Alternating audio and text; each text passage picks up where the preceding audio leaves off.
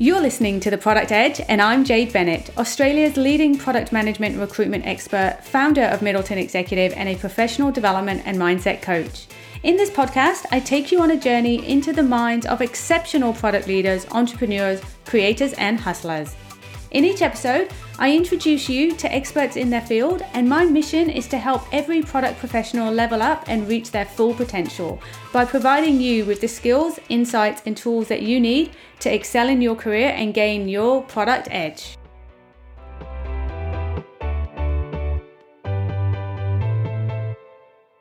Joining me today is Katherine Barrett. Katherine is a product manager at Drawboard, where she is helping to create the paperless office. As a self-proclaimed minimum viable adult, Katherine has come to value the simplicity of things and over time has developed a passion for talking about the last moments of a product or feature. I cannot wait to explore how product folk can get all Marie Kondo and declutter their products. So welcome to the Product Edge, Katherine. Thank you so much for having me, Jade. I'm really happy to have a chat with you today. Excellent. And so look, before we dive into how we can declutter our products, can you give us an overview of your career to date? Sure. I can talk a little bit about my product career, but I'll do the one that my mum always finds the most amusing or the most emotionally distressing, depending on the day, which is that I actually started my career in public relations. And then I attempted to become a lawyer. I have the degree, but I was never really a lawyer. And somewhere along the line, I accidentally tripped over product management and landed in a product management role for the Queensland government.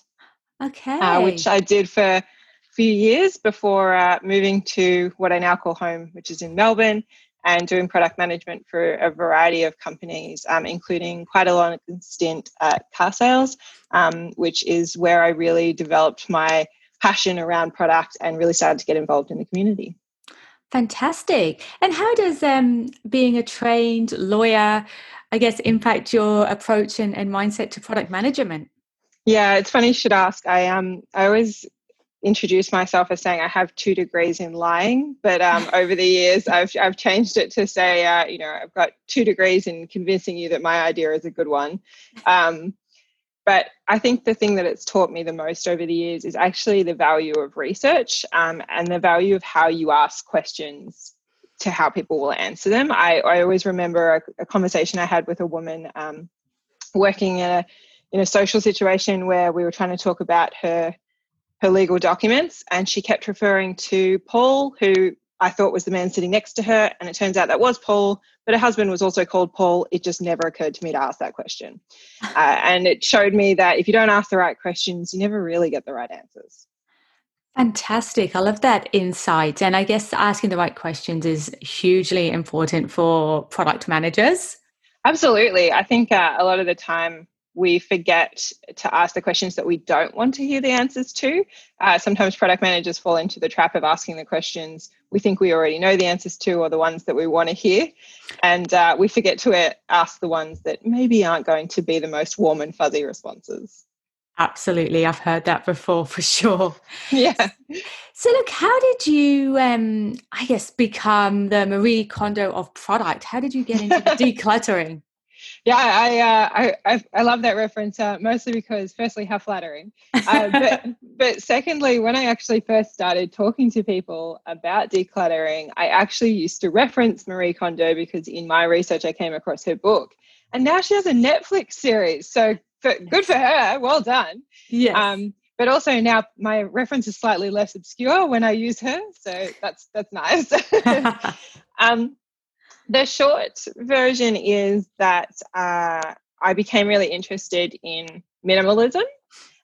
There is a much longer emotional story to that, and I've regaled a few conferences over the years. I use them as my therapy sessions to get it all off my chest. But I became really interested in minimalism mostly because I moved quite a lot at one period in my life, and that was really stressful, and I couldn't work out why carrying all these things I allegedly loved stressed me out so much. And as I was researching all of this stuff, I would read something and then go to work and almost have the same conversation at work about products and technology and code as I was having with myself internally about the things that I owned. And over time, I drew a link between the two. And I said, oh, I feel like all of these minimalism and decluttering principles apply to our software and we're just not paying attention to it. Wow. And how was that received?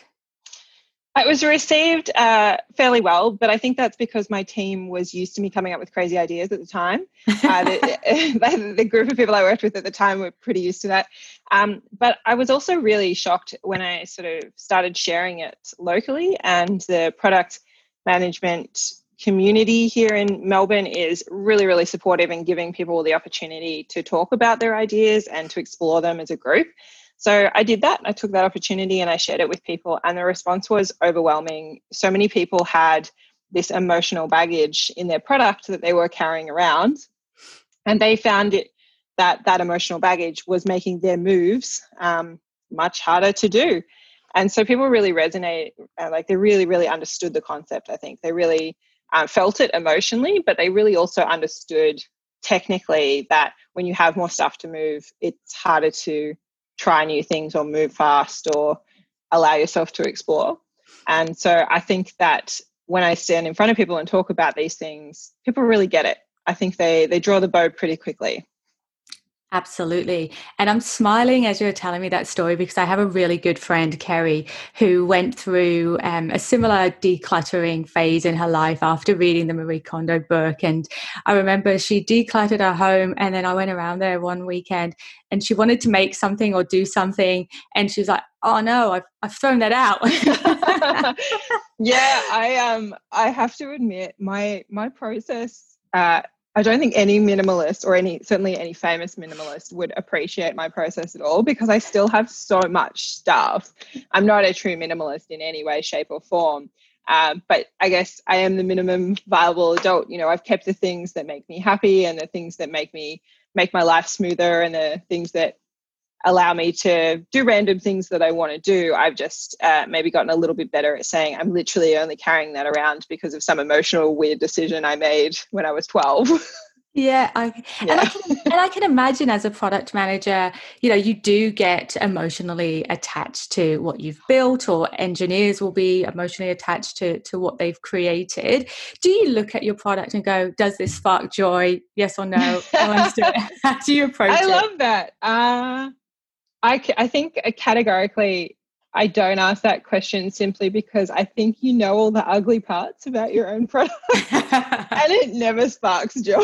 But I think there's moments to it, you know, and I think that the attachment of a product, especially if you're around there's a reason they call it a life cycle. That, you know, there's a birth and a life of a product, and, you know, I guess I've somehow ended up talking to lots of people about the death of products, but this life cycle, it makes you attached to it because you literally see it born into the world. There's planning that goes into that. There's a lot of time and effort and consideration. And normally as a product manager as well, you've exerted quite a lot of emotional energy in getting your team just as excited about the results as you are. And so once it goes out into the world, whilst it is very exciting, and you can often say like, yes, this still does what I want it to do, or this still sparks joy, I think the reality is that we often move on really quickly to the next thing, and we're looking for that next problem to solve. And all we see is the things that we could have done better or we could have learnt from. So I guess over time I've learnt to stop and smell the roses a little bit and take those high fives and the celebrations where I can get them. But I don't think product managers are ever going to admit that maybe a product or feature sparks joy. I don't know. It's a good question to ask, I think. Maybe that'll be my next interview question when I'm interviewing folk. I'll put that in there. I'd be really interested in the results, I think. I think I'll collate the data and share it for sure. Yeah. So I guess on a practical level, what does decluttering your product mean, and what does it look like? For sure. So the way that I define it anyway is that when you're decluttering your product, what you're doing is you're removing the things that don't actually add to your core value proposition or what you're actually trying to achieve for your customer or for your audience. And what that often means is removing barriers or in many cases, simplifying choice, because choice is actually a really difficult thing for people, even though many of us don't like to admit that, and making it so that it's very obvious to the customer the value they're going to get out of it, and very obvious to the customer how to get that value, even in a really complex product.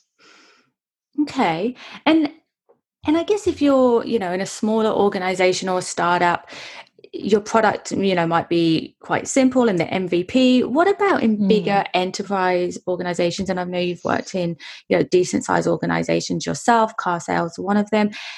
Does the product become cluttered with features and bits and pieces that aren't adding value over time? All the time. And I think that what the important thing to remember is that it's not necessarily that a feature didn't add value when you added it. When you added that feature, it had a place and it had a purpose. And I think people often forget that can change over time. So the definition of what your value brings to a customer, the core proposition of it, is allowed to change. It's, that's allowed. Your strategy is allowed to change direction. And so just because something was valuable once, a feature was valuable once, doesn't mean it's not valuable in the future, but it also doesn't guarantee it's valuable in the future. And I think that's where we have to stop and reflect on that life cycle and whether something's come to the end of its value proposition.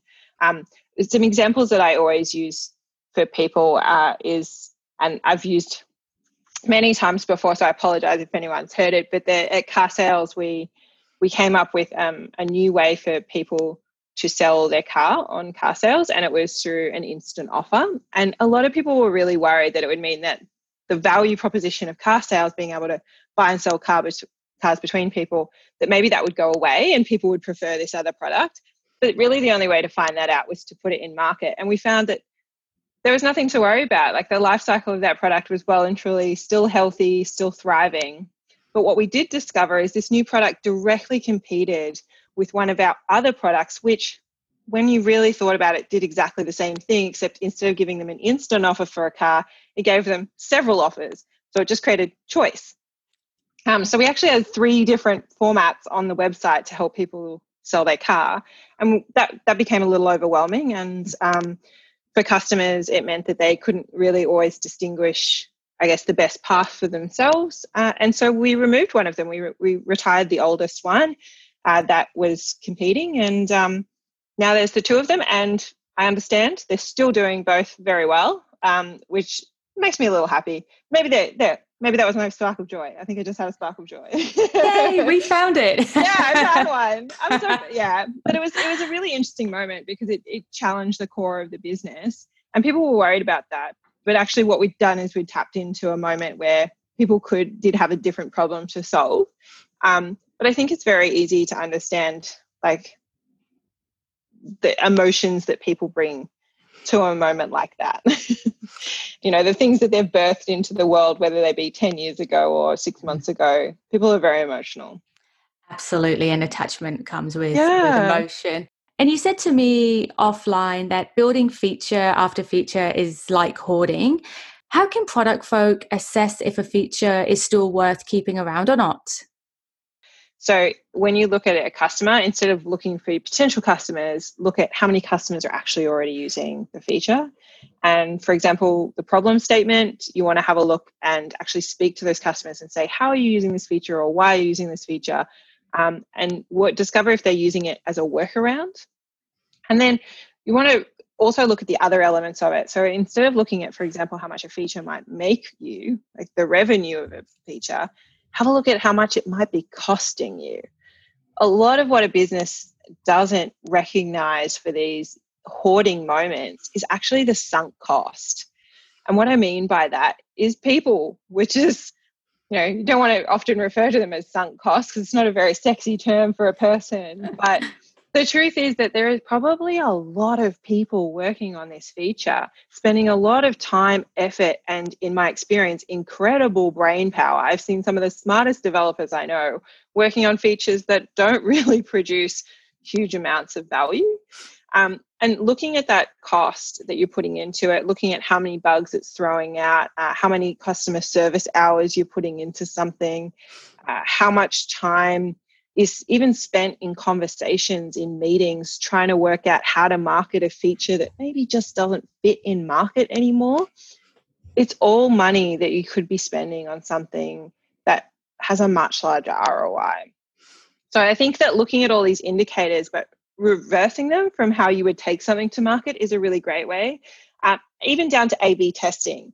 So it's not necessarily true A/B tests, but it's kind of like a trapdoor test, I guess, where you can literally just hide a feature for a week and see what happens. If people scream at the top of their lungs that they really miss the feature and how dare you and I'll never use your website again, you might want to assess firstly if you want the screaming people on your website, but secondly, you might go, oh, okay, that was actually really valuable. We should put that back. All these tests that you actually run when you're taking something to market, you can reverse so many of them to take something back out. I love that. And that's just made me think that when I go onto a website or I'm using a product and then all of a sudden a feature's gone, it's not me going crazy. Maybe they're hiding it from me. There's actually a pretty good chance. There is a pretty good chance they're hiding it from you. Or the other good chance is that something's gone terribly, terribly wrong and the product manager will tell you it was all on purpose. Yes.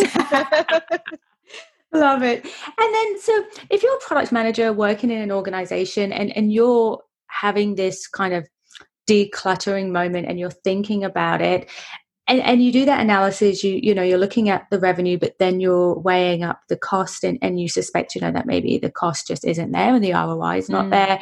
How do you bring that to the business or the stakeholders and raise that? And have you personally, 2 questions, and then have you personally been in a situation where perhaps one of the stakeholders or leaders are in disagreement with you and still attached to that feature? Yeah. I think that is probably the number one hurdle to overcome when we talk about decluttering, because what we're actually talking about when we talk about decluttering a product is we're talking about collective decluttering. It's much easier to make principles about decluttering when you're doing it for yourself, because you can draw the line on what is and is not acceptable for you. But when you're organizing it with somebody else, it's all about the same levels of buy-in and the same shared understanding and language. And I think the number one thing that you're trying to overcome is actually the endowment effect. I don't know if you've come across this before, but it's basically the principle of what I own is more valuable to me. So the concept, I guess, is would you like to buy this pen? How much would you pay for this pen? I'll pay you $1 for that pen. And then now you own the pen and I would like to buy the pen from you. And I say, oh, could I please buy that pen? How much do you want for that pen? And you would say $2. Because as soon as you own it, or as soon as you have some sense of ownership, it becomes more valuable to you. And what happens in, I guess, emotional environments and teamwork and things like that is that we often push ownership to get people to invest in something, especially in a corporate environment these days. And then so now we have to untangle that. So we told people that they own it and they're responsible for it and their revenue line and, oh, you're doing great jobs and all this sort of thing. And now we want to turn around and tell them that we're potentially going to take it away.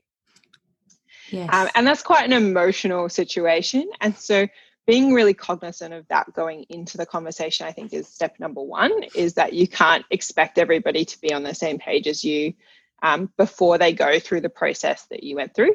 And step number 2 is actually then taking them through that process. I, in my experience, have had more success taking people through this process informally. So what I mean by that is, even if I have my full lean canvas, I wouldn't take somebody through the canvas all in one go. Especially if they're emotional about the product, I would take them through it bit by bit. And then when I was ready, especially if you've got, like, say, a profit or revenue owner, and then you've got maybe a development owner, and you've got all these different people, their journeys are all going to be different in how they embrace or let go of the product. Of course, when you get to a point where you want to present it to people that might have to affect roadmaps or affect timelines to be able to get some work done in this space, you're going to have to present it. And the best thing that I can suggest there is just remembering that it will spark conversation and it will spark discussion And people have to go through these emotions really, really quickly if you put them on the spot. And so almost providing an environment where you can push them through those emotions, like let them have them, let them question you. I've often put things up where I've been like, oh, turned it into not a game as such, but a game where you sort of say, oh, how many customers do you think currently use this product? Do you think that's a big number? Do you think that's a little number? And sort of steering them through the process that I went through so that I can get to the end and be like, okay, so we filled all of this out. Whatever format your company uses, it doesn't have to be a lean canvas. Whatever you use is fine. Business case. We filled all this out. Is this a compelling business case? And sometimes it's just very hard to say, yes, it's we should keep putting our money, time, effort, and talented individuals, behind this thing. The next thing that I would mention though is that sunsetting in market. If you don't bring that up with your team, you're never going to make friends with the sales and marketing people. And I really like being friends with the sales and marketing people. So I would recommend having that as part of your plan. Okay. Yeah. Because you want to be able to tell customers if they loved a feature, kind of as you mentioned, if you show up on a website and it's just gone and you really loved it, that can be quite a sad and bad moment for your brand, I suppose, is depending on how large a feature it was. But working through a sunsetting plan with those teams actually gives them the opportunity to talk to their audiences and their markets that they might not have had previously. So it can be win-win for everybody, but it's the same as selling an idea in. You're just selling it out. I love that because I think that it's literally reversing it. But when you explain it as you are, it seems pretty straightforward and I don't want to say easy, but it seems, like, oh yeah, you're just flipping it. But I'm sure in reality, it can be more challenging and perhaps for those that haven't done it, more complex and probably a bit confusing as how they navigate the conversation. But that's some really great tips and advice there. Is there an optimal time frame that it would typically take to sunset a product or go through that process? That's a good question. I would say no. My gut tells me no. But the reason that I say no is because, like I said, the value of something when you put it into market is true in that moment, and it only changes as the business changes around it. So I think it probably depends on the pace of your business, or maybe the throughput of your customers through your product. And I think that you'll be able to tell based off customer engagement with other items as well. Like sometimes a comparison is a really good way to go. But I would say no. I think the fastest I've ever sunsetted something was maybe 3 months. Okay. And I mean, I say I sunsetted it. I think in lots of other contexts, people would just say that, it was an MVP in market. We trialed it out. But actually, we put quite a bit of effort into it. I'm not sure I would have called it an MVP, but it was in market for maybe 3 months. Yeah. And to be honest, we just built something directly after it that was better.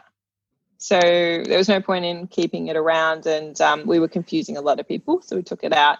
And I think the Dealer Direct product that we no longer have at Car Sales, I think that had been around for quite some period of time, actually, before we sunsetted that one.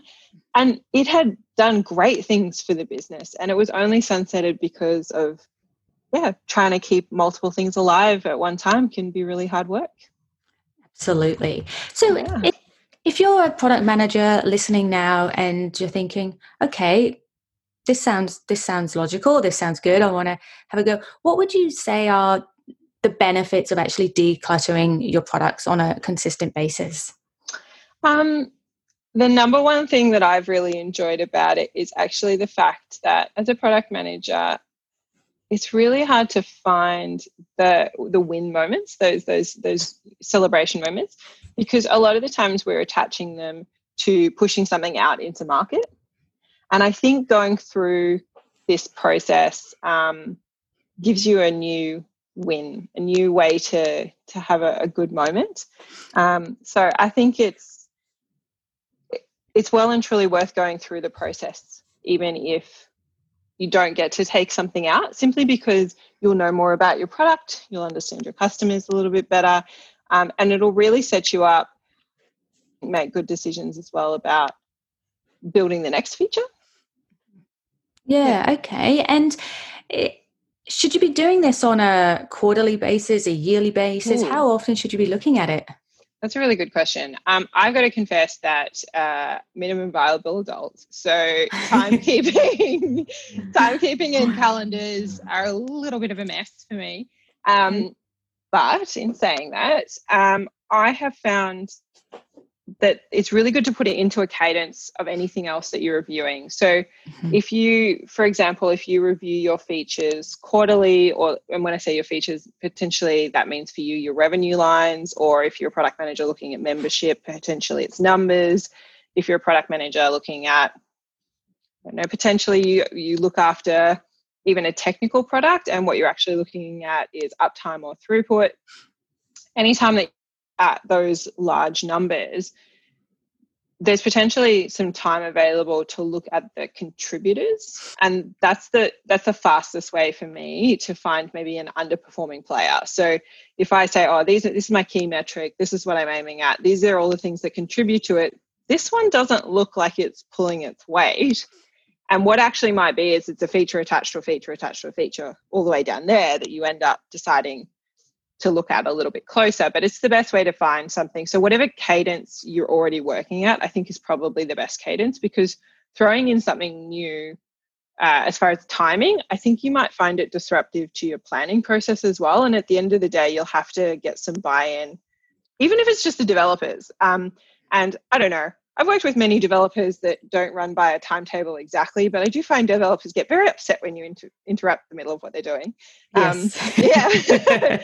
So, you've got to take that into consideration, and whatever cadence you normally work as a team, whether a small team or a big team, I recommend sticking to that, but also using that cadence to inform your data. So if you work quarterly, using quarterly information might be the best way to convey your concern about a feature or a product as well. Love it. So I'm a product manager feeling all inspired to go and Marie Kondo my products now, but never done it before. What would be your top tips, or, your 3 things to say, like, this is what you need to do to get started? Okay. So I would say number 1 is look for features that help the customer do exactly the same thing. So put your features into categories or buckets if you can, not workflows. Which we often do. So what I mean by that is you might look at, for example, a membership account, and you might want to look at how you manage a membership, but actually you've got 20 different ways that someone could sign up for a membership account. And that is where I would be bucketing all of those things together. So create buckets that make sense to you, that are things that are all the same. Some of these things might be technical, some of them might be an actual user experience. And then look at some of those buckets and how big some of them are, and ask yourself if you are creating a choice paralysis moment for your customers, or if you actually need all of them, because you might. Yeah, perfectly acceptable. Number 2 would be go and talk to your customer support team, and find out the thing that really, really ruins their month. Not the thing that ruins their day, because it's probably going to be the screaming customer. Yet. But the thing that ruins their month. And what I mean by that is the thing that comes around every now and again, and is they don't know where to find the answer, and they don't know how to actually provide support for it. And potentially they're a new employee and they've actually never heard of this feature before. Because to me, that's an alarm bell that actually it's not particularly well supported as a feature.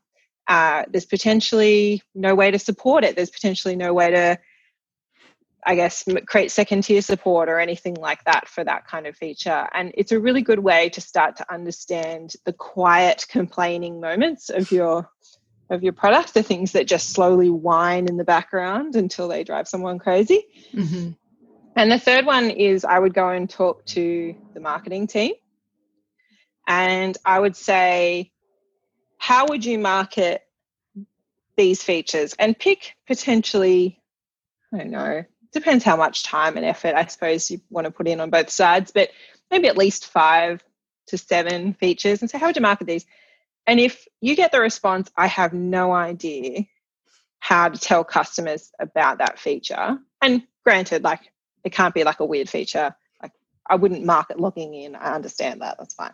But you know, if they can't tell you what their plan would be or how they would talk to a customer about this, it's a pretty good moment to ask, well, what's the value it's giving? And then what you can have a look, like, you can potentially be getting rid of that feature. Those ones are also really great opportunities to look at what I refer to as upcycling, or you know, how to move away from the MVP and into value adds. But yeah, I would go and talk to them, because I think they know the conversation with the customer really, really well, both support and marketing. They understand the language that we need to use. And if we're not conveying value, then they're really great people to know that. Absolutely.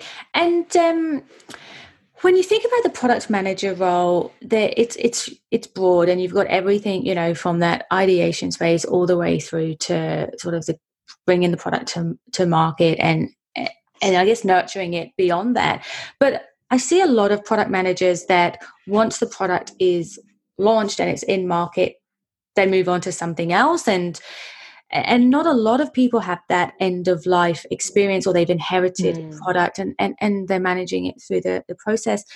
Do you think as product as a discipline matures locally, that you'll have product managers that specialize in that end of life space, or should all product managers really be end to end, in your opinion? It's a good question. I've had many debates.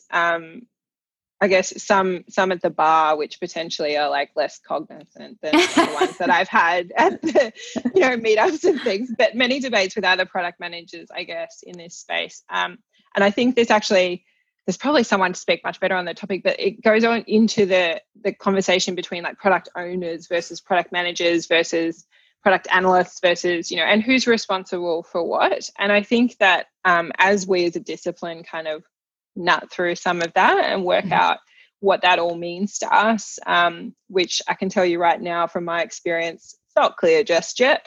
But I think as we work through that, I think some of that will have to come out, because the product end of life cycle is actually really important. We've seen some really big companies sunset their products over the last few years, and it hasn't been particularly graceful, but I don't think that a sunset always is. However, I do think that watching those companies, how they've redirected those time and effort and seeing them come out the other side of that, is a really good reason for us to all give it a go. But I actually personally think we're probably going to end up with more people that do the end-to-end. The reason being that we're hitting a maturity point here in Australia where we've got products that have been around long enough to now sunset them, which we didn't have before. So that's great. But what I do think is we might actually end up with some specialists in the marketing discipline, so product marketing, where they actually specialize in this, the emotional part of the sunset, because it is emotional, and it is this moment where the brand has to be quite involved in how we actually retain customers and keep the value front of mind for them. So I think that product marketer might become a bit of a specialist somewhere in that digital space. That's where I put my money at the moment. And the product managers, I think it's our responsibility to be able to take things away just as efficiently and effectively as we bring them around. Absolutely. And you're spot on when you said, you know, the conversations that are happening around defining the product owner, the product manager, the product analyst, the product marketing role is evolving. And you can see companies kind of, you know, ironing out the kinks a little bit more and more. And more companies are actually looking at that product marketing role full time. So it'll be really interesting to see where this falls into the conversation, I guess, over the coming years. Okay, so look, before we wrap up, I'd love to know what's been your greatest achievement to date. I was thinking about this just recently, and I think it actually has to be that the last time I moved house, I did it in a 4-wheel drive and a trailer. I was very excited about that moment because I'd managed to reduce my things to that amount, and the trailer was because I own too many plants. So that was embarrassing, but successful. I love that. I love that. I remember when I moved to Australia 11 years ago, I came with one suitcase. Last time I moved, I was living on my own, moved in with my now husband, and I had an entire truck to myself. I was like, oh, gee, I think I need to look at that. Yes, the first time I moved, I just Tetrised everything into my Toyota Corolla, which is like a little hatchback thing, and off I went. And so it had gotten well out of hand between that and the last move. But I'm pretty proud of that, mostly because it means something to me. It obviously doesn't mean everything to everyone else. But yeah, it was a really good moment to, I guess I'd done all that reading about minimalism, and I knew I wasn't a minimalist, but I tried really hard. So I was happy with the result. Well, you're certainly living by it, that's for sure. And then look, on the flip side, I always like to ask people, what's been their achievement? And then on the flip side, what's been one of the biggest obstacles or challenges that you've had to overcome? Yeah, I think that's actually a good question to ask, because I think that it's easy to just remember the good things that people talk about, especially when they get a platform to talk on. And I think there's lots of obstacles that people just don't see because they don't see behind the scenes. I mentioned to someone just recently, a few different people had asked me about becoming a product manager. And I said, I think it's really great that the product managers make it look so glamorous that everyone wants to be a product manager. Clearly, we're hiding all of the drama inside. And there is a lot of drama. I think that one of the biggest obstacles for me has certainly been that communication and emotional intelligence, I think. And it's always there and it's always changing, and something I'm still overcoming. So every single person I work with in past companies and now has a different emotional intelligence, a different communication style, a different way of wanting to do things and be. And then when you come in and you say, oh, and also I'd like to kill off that favorite feature of yours, learning how to do that gracefully. I've been so proud of the moments where I have been able to effectively communicate with people. And I'm really proud of the moments where I've literally had a whole group of developers around a big red button pumped to kill a feature. So, yeah, I think that overcoming those obstacles are a big part of my future journey as well. I love that. And I've got visions now of the product folk listening to this thinking, right, go to the office on Monday and they're going to be like, right, we're killing these features. There's going to be a huge abundance of features being killed all of a sudden.